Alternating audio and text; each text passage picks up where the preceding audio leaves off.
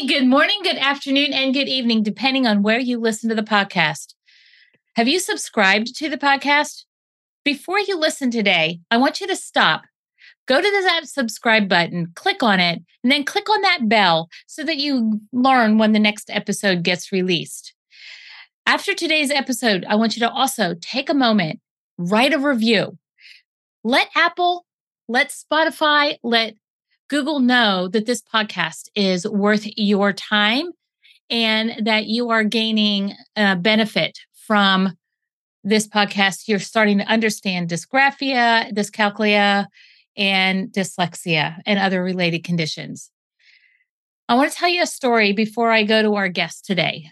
I was about ready to knock on the door of Mrs. Xerxes' classroom when I overheard her talking to another teacher, and they were looking over this kid's worksheet, and they were saying it's illegible. He only filled out 2 of the questions, and he really was struggling with his handwriting.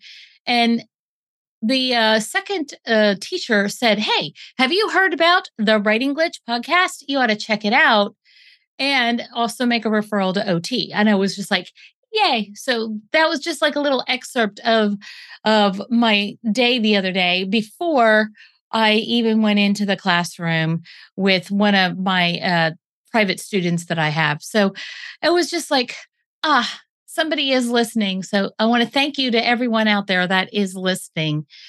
Also, I want to thank that teacher for the endorsement.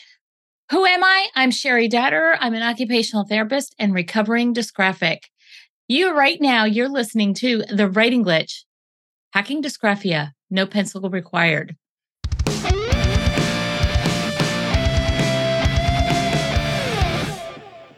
I really feel for these students that are struggling. And I found somebody who says that he has solved dyslexia. So I want to welcome today Russell Van Brocken. He is a dyslexia specialist out of Westlake, New York. And so, of course, because my daughter lives up in New York, I had to go figure out, like, how far away are you from her and stuff like that. You are due east of her about an hour. She lives in Utica. So, yes, my mother grew up there. Well, there you go. So, welcome, Russell. How are you today, really? Thanks for having me. It's very busy. I'm in the process of entering a business plan competition in New York State. I'm hoping to help use those funds to help spread what I'm doing across the state, and it's just a lot of work. Yes, it is. Those competitions are a big amount of time and work, and getting all the ducks in a row is very strategic. So kudos to you. I'm proud of you for going through that. And you will learn a lot about yourself and about your business going through that. So kudos. I'm going to read Russell's bio just so that we get a good idea where we're coming from here. Russell combined his brain research in Overcoming Dyslexia by Sally Shaywitz. I said her name right? Yep, that's Dr. Sally Shaywitz from Yale. Yeah. With 3 default strategies in Strategies for Struggling Writers by James Collins while in graduate school. As a result, his initial research program was funded by the New York State Senate and is owned by SUNY Research Foundation. Which one? The one in Albany? Yes. That was my guess. That's where my daughter's attending. She's attending SUNY Albany right now. He found that motivated high school students with dyslexia increased their writing skills by 7 to 8 grade levels in one academic year. That blows my mind. His approach is called the writing method. Russell presented at the Everyone Reading Conference in Manhattan in 2006 and from 2014 to 2019. He also presented November of 2018 at the conference by the Learning Disability Association of New Jersey. Just a little sidebar there before we go on there, Russell. I'm doing a presentation. I'm speaking at Everyone Reading Conference, and it's this year. It's in Illinois. Mm-hmm. So good for you. I'm speaking out there next month. So that's where one of the places I will be next month. Before we really get started on the interview, I'd like to introduce our sponsor. Our sponsor is Dutterer Educational Consulting. Get your dysgraphia certification here. Get started with our monthly webinar introducing educators, therapists, and parents to the Impact Success Blueprint, your first step towards certification. This free webinar will jumpstart your journey into understanding the neurobiology of why kids refuse to write. The Impact Success Blueprint is a checklist to increase communication and collaboration for writing and math preparation. If you want to learn more, you want to go to sherrydutterer.com and you will find out all the information that you need to join the webinar. So without further ado, let's get started. Russell, tell us a little bit more about that research and how you got going into business and what is happening with this business competition. Like, I'm going to throw them all at you at once. Okay. Well, what happened is I had an evaluation done when I was in college by Dr. Halichka. She's a SUNY distinguished professor, and found out I had the worst case of dyslexia she's ever seen. So I applied in 97 to the New York State Assembly internship program. They looked at my evaluation and they kind of freaked out. So what they did is they got all their top people, their academics together, and they gave me a very extensive accommodation list, put me in the Majority Leaders Program and Counsel's office with 3 administrative assistants. And at the end, they recommended 15 credits of 3.67, an A-. SUNY Center of Buffalo's Political Science Department looked at what they did and said, we don't agree with this, 15 credits of F. So I said, no more. I went about on a mission to solve dyslexia for highly motivated, highly intelligent, college-bound dyslexic students. And everything became clear with Overcoming Dyslexia by Sally Chaywitz in the early 2000s. What, if you look at the current second edition, page 78, figure 23, you'll see the back part of the dyslexic brain has almost no neuroactivity. The unimpaired brain is going crazy. But the front part of the brain has we have about 3 times the neuroactivity. I'm going to pause you right there. So what you're saying, you say the back part of the brain, that means the cerebellum has shut down, but the frontal lobe is overreacting. About 3 times overactive. So that deals with... Which also supports some of the research that I'm finding about cerebellar shutdown with kids post-trauma and writing conditions. So just a little sidebar, I do that kind of stuff. But yeah, cerebellar shutdown is a huge thing that they're learning more about every day. So go ahead. So what we did is I looked at the articulation. I said, okay, let's focus on our strengths. I combined Dr. Collins's 3 default writing strategies of copying, visualization, narrative. And I decided to use the Graduate Records Exam Analytical Writing Assessment because dyslexic professors excelled in graduate school and suffered every place else. In graduate school, we're in our specialty, our area of extreme interest and ability, and can we contribute? So our first student, her name was Michaela. She was the best 11th grade student at the Averill Park Central School District. She should have been fighting to be valedictorian, but she was writing at the 8th grade level. So we gave her the GRE pretest. Dr. Lichka scored it in the 0 percentile, noticing that her spelling and grammar was a disaster. Then on the post-test, she scored a 4.5 out of 6, which was in the 50th percentile, and her spelling and grammar was clean at the graduate level. And we had similar results when we did a multi-year study funded by the New York State Senate. The post-test, all the grammar was clean at the graduate level, and the teacher spent almost no time on spelling and grammar. It auto-corrected. The vast majority of the students ended up going to SUNY Albany. They all graduated with GPAs between 2.5 to 3.6, no accommodations, cost the state $900, less than $900 per student. Now, when I presented this in 2006, I thought I was done. I was wrong. I was told 2 things. Number 1, we had to transfer these skills for younger students, basically those who are writing, as teachers tell me, a bunch of randomly placed misspelled words. We have to get that to autocorrect. And for the older students, two things. They didn't want the GRE, senior professors. They wanted to, number one, learn something each time they read a paper. And number two, they wanted to put it in the writing style of The Craft of Research, which was written by the University of Chicago decades ago for their PhD students who didn't know how to write. And they want high school kids to do this. So we're looking at an end product, an end state for the students well above their advanced placement classmates. So let's just start off with the basic ones. The first thing we had to do was to help dyslexic students who were writing a bunch of randomly placed misspelled words write a simple 3-word sentence. Okay? So let's start off with your daughter. Tell me something, or you can pick another person. Tell me a dyslexic student and tell me something that they really, really love to do. Well, my daughter is a tropical meteorology grad student at SUNY Albany. Okay. And so her love is Kelvin waves. Don't ask me any more than Kelvin that waves. Because I don't have any idea what, other than the fact that they start over in Africa. Okay. Now, what's her first name? Krista.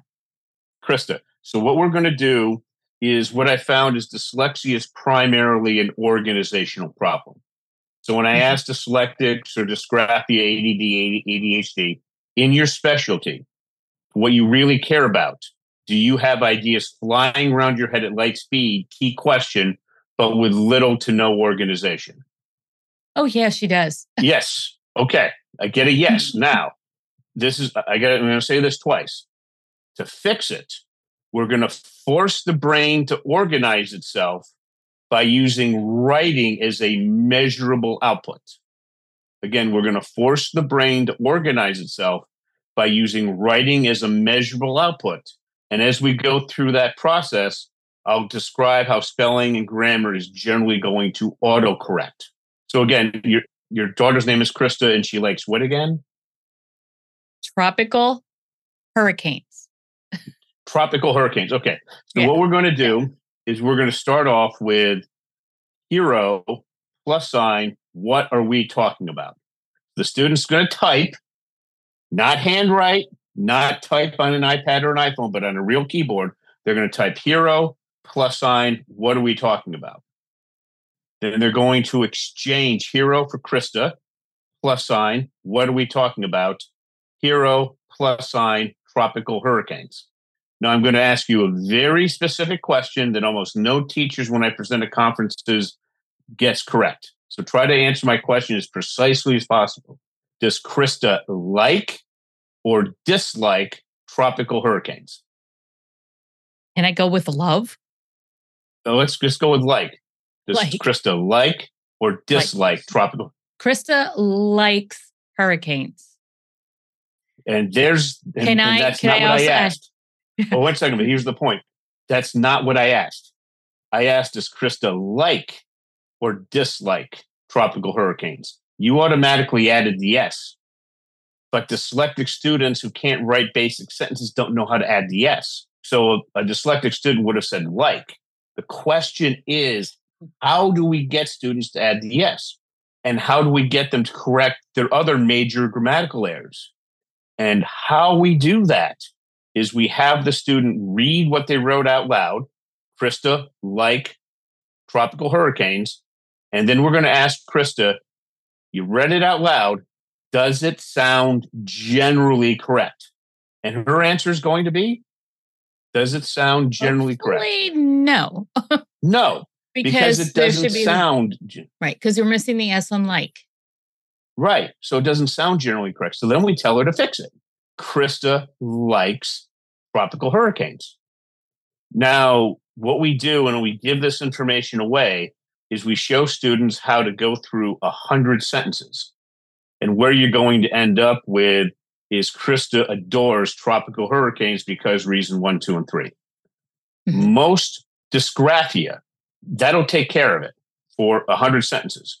If that doesn't work, then we do another 100 sentences.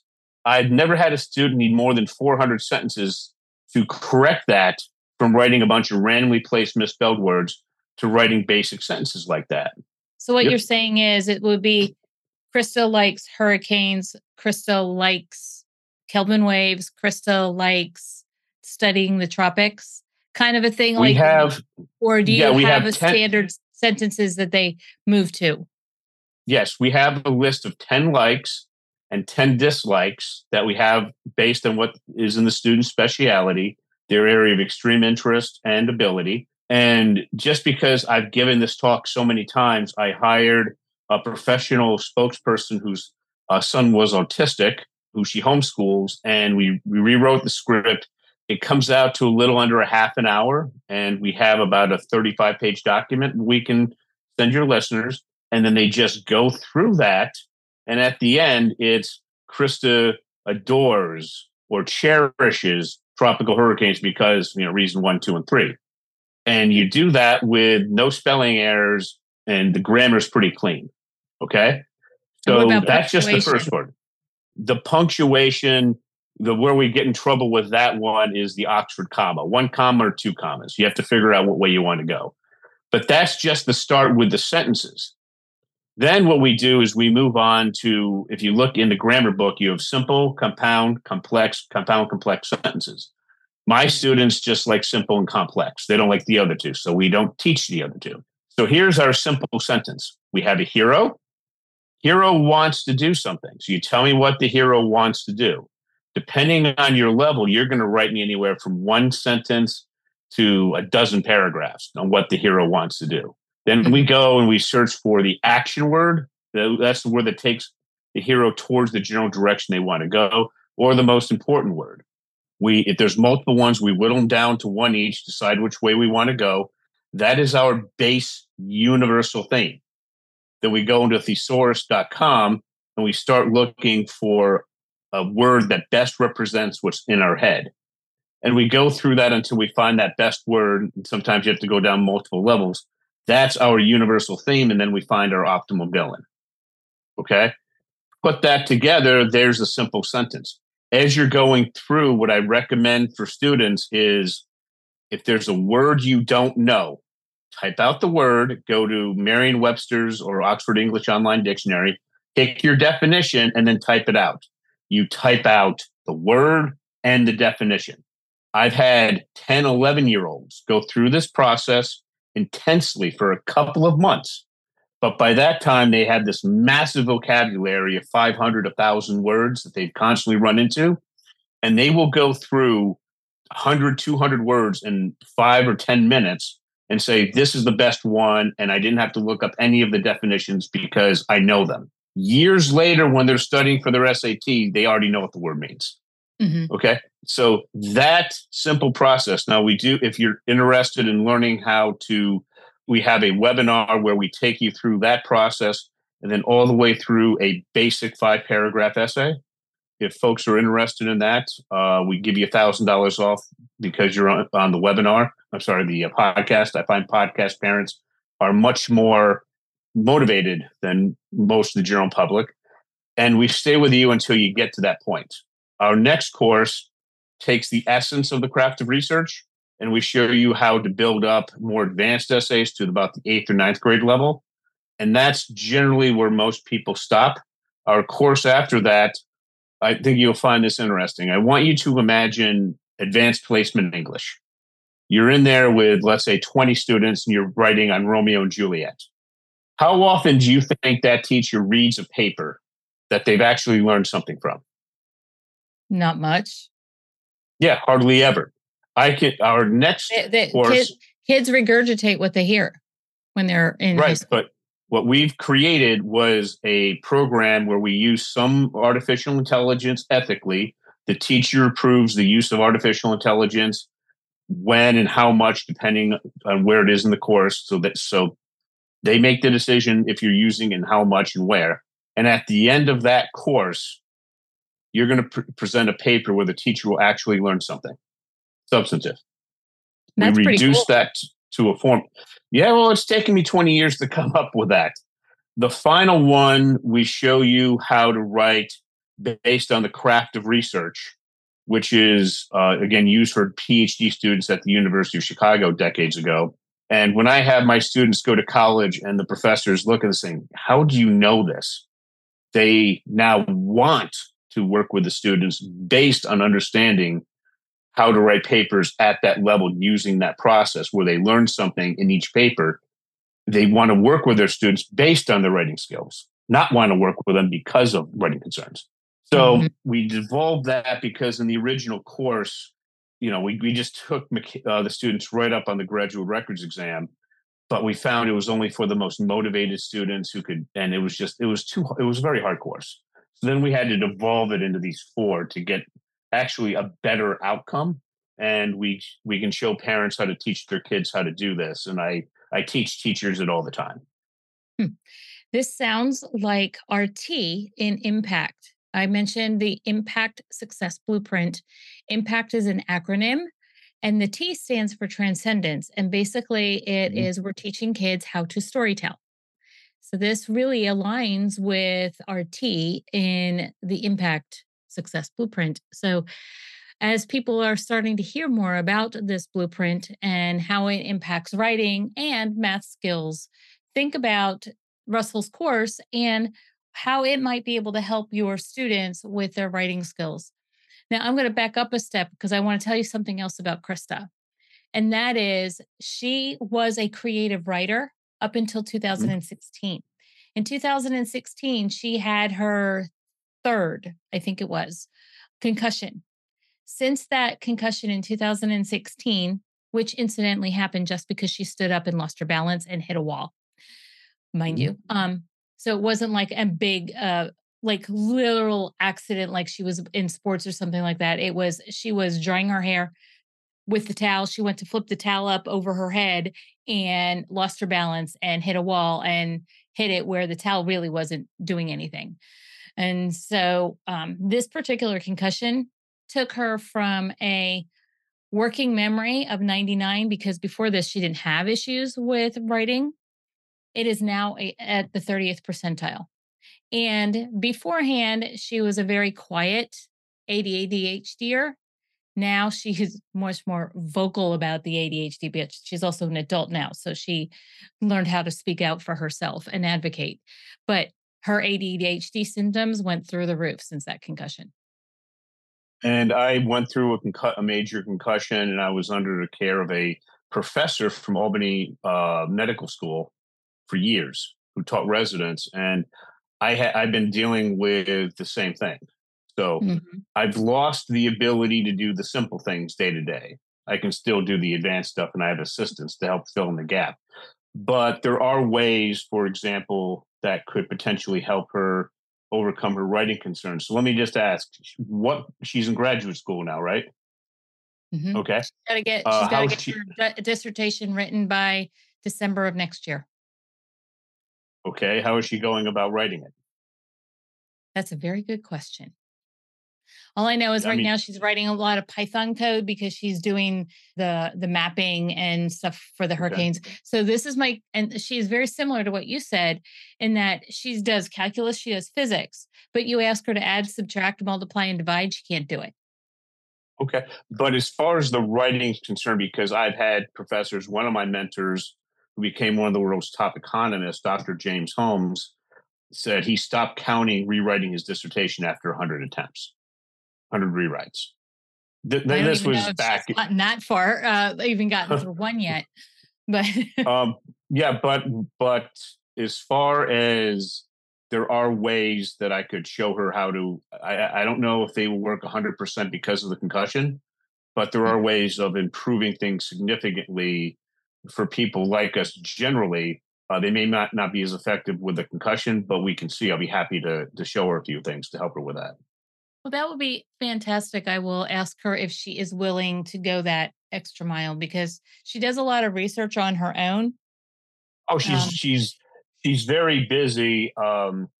What you can tell her is, for example, that original program that I created might be something she would want to go through. And as I said, it was designed for high school kids. But I could have her meet with Dr. Yelsintosh. You might find this interesting. He's a PhD medical doctor, business MBA. He used to run the SUNY Research Foundation for Technology Transfer, and he's also dyslexic. So it'd be nice to he's have her meet somebody from the university that's outside her department. Well, he's retired now, but he can discuss what it's like, and I can show her a few processes that could really help improve writing. I'm not sure as they're not as effective without a concussion, but with it, I still have found I've worked with dyslexics with concussions where it had a marked improvement. That's pretty cool. So hopefully this discussion that we're having about my daughter doesn't distract you, the listener, from listening and taking anything away from this. Think about your own child. What's going on with them? Consider what Russell has to offer. I don't know. I didn't even figure out. Are you a PhD? Are you a doctor? Do you have your doctorate? That's a long story. My when I told you about my original program, Mm-hmm. when I went back to New York State to do this, I was told I had to get a SUNY distinguished professor to approve it. There were two in Buffalo. Dr. Holichka agreed to do it. Then I had to get the approval from Dr. Collins, and then I had to get the approval from the state education department. I had to get the approval from teachers, and then finally presented in 06. So I just went through it a different way. So you have your doctorate, but you went through it in a No, different. I skipped the coursework. I didn't have time for the course. Okay, let me give you an example. I went to get my work approved by Dr. Collins. People told me it was going to take 3 to 5 years, all this stuff that your daughter's going through. I didn't have 3 to 5 years. I was entered into a university-wide competition. I got his approval for my curriculum in under 2 weeks. Ooh. And then I didn't look back. There So you all go. the stuff, what I had to do, just understand it. The teacher who taught this, her name was Susan Ford at Averill Park High School. She came to me and said, I don't want to be a passenger. I want to be a co-pilot. So I not only had to make it happy for her, she needed to take my curriculum and totally rewrite it to meet her teaching style and the students she's working with. I had to make her happy. I had to make the professors happy, the school district, and it was beyond difficult. But then I did it. And then when I went back, I took 8 years off. That what I showed you at the beginning, how to get the students to write a 3-word sentence or 4-word sentence, that took 8 years. And then I built it up to what we discussed already, how to take a kid who couldn't write a single basic sentence all the way through writing at the craft of the research level. And I can tell you, there's not a high school in the country that teaches that. What I love about people that go into a PhD program, and when I'm podcasting people with PhDs, they'll say, "What did you do to get your aha moment?" And they'll tell me. And I'll say, "What did your professors do to help you with that aha moment?" Nothing. So that's why in our third course, we show you how to create those aha moments, and then how to package it in the craft of research in our fourth course. So that when you're finished, the professors want to work with you because of your writing skills. So I didn't have the time. I didn't have the time to go through the traditional what your daughter's going through. I just went right up to it, and then what I found, the two most crowning events of my career, was last year. I was asked essentially by the state of New Jersey to teach their mid-level managers how to take students from C-spot run to a 5-paragraph essay, and I had less than 2 hours to do it. I did that twice. Nice. And then I was asked to be a reviewer for the reading programs for the International Dyslexia Association annual conference. I do that each year. So what I found is once you've presented, and then you keep presenting again and again, that's all the people care about. So it's been, as I said, I was one of those people that was told not to go to college. I started college with a first grade reading level. Mm-hmm. All right. So it was until I started my graduate work, it was heck. And then graduate school, as I said, I just bypassed everything. And there are advantages to being dyslexic. Yeah. I have my master's degree, and it wasn't that I had found it easy to get through, but I feel with all the research I've done since I got my master's degree that I would have the equivalent of what you're saying. I just never got a credential through a school to have that, but I've published. I actually have published in an international textbook now. And I have 2 books that have been published and one on the way. And I'm working on a third, a 5th one. So we kind of have a similar path where we don't have an official PhD, but I feel like I have an honorary degree in dysgraphia. Well, when in my field, you're presenting. You're presenting. As you said, in October. I'm presenting this will not air until after those presentations. So I'm presenting October of 2023. I'm doing a poster session at IDA, and I'm speaking at the Everyone Reads conference in Illinois 2 weeks later. Okay. And when you go in front of teachers, they want to know, that's it. So when I was asked to be a reviewer for the reading programs, when I was asked by essentially the state of New Jersey to teach 80 of their top people, who each one runs essentially a school district, how to go from C-spot run to a basic 5-paragraph essay, that was all the legitimacy that I could ever look for. I mean, I was the only person there for writing. So the thing is, I said, when I went to do this, Dr. Holichka was a SUNY distinguished professor in psychology. Dr. Collins was the top professor in Western New York in SUNY for writing. He had a $1.5 million grant from the U.S. Education Department. And his book, Strategies for Struggling Writers, is I just took his work from mild dyslexia to severe dyslexia. As a dyslexic, it took me less than 2 weeks to get his approval. Now I'm out there in the real world trying to get, I mean, when Susan Ford said she wanted to be a co-pilot, that means that she had to take my material and rewrite it her own way.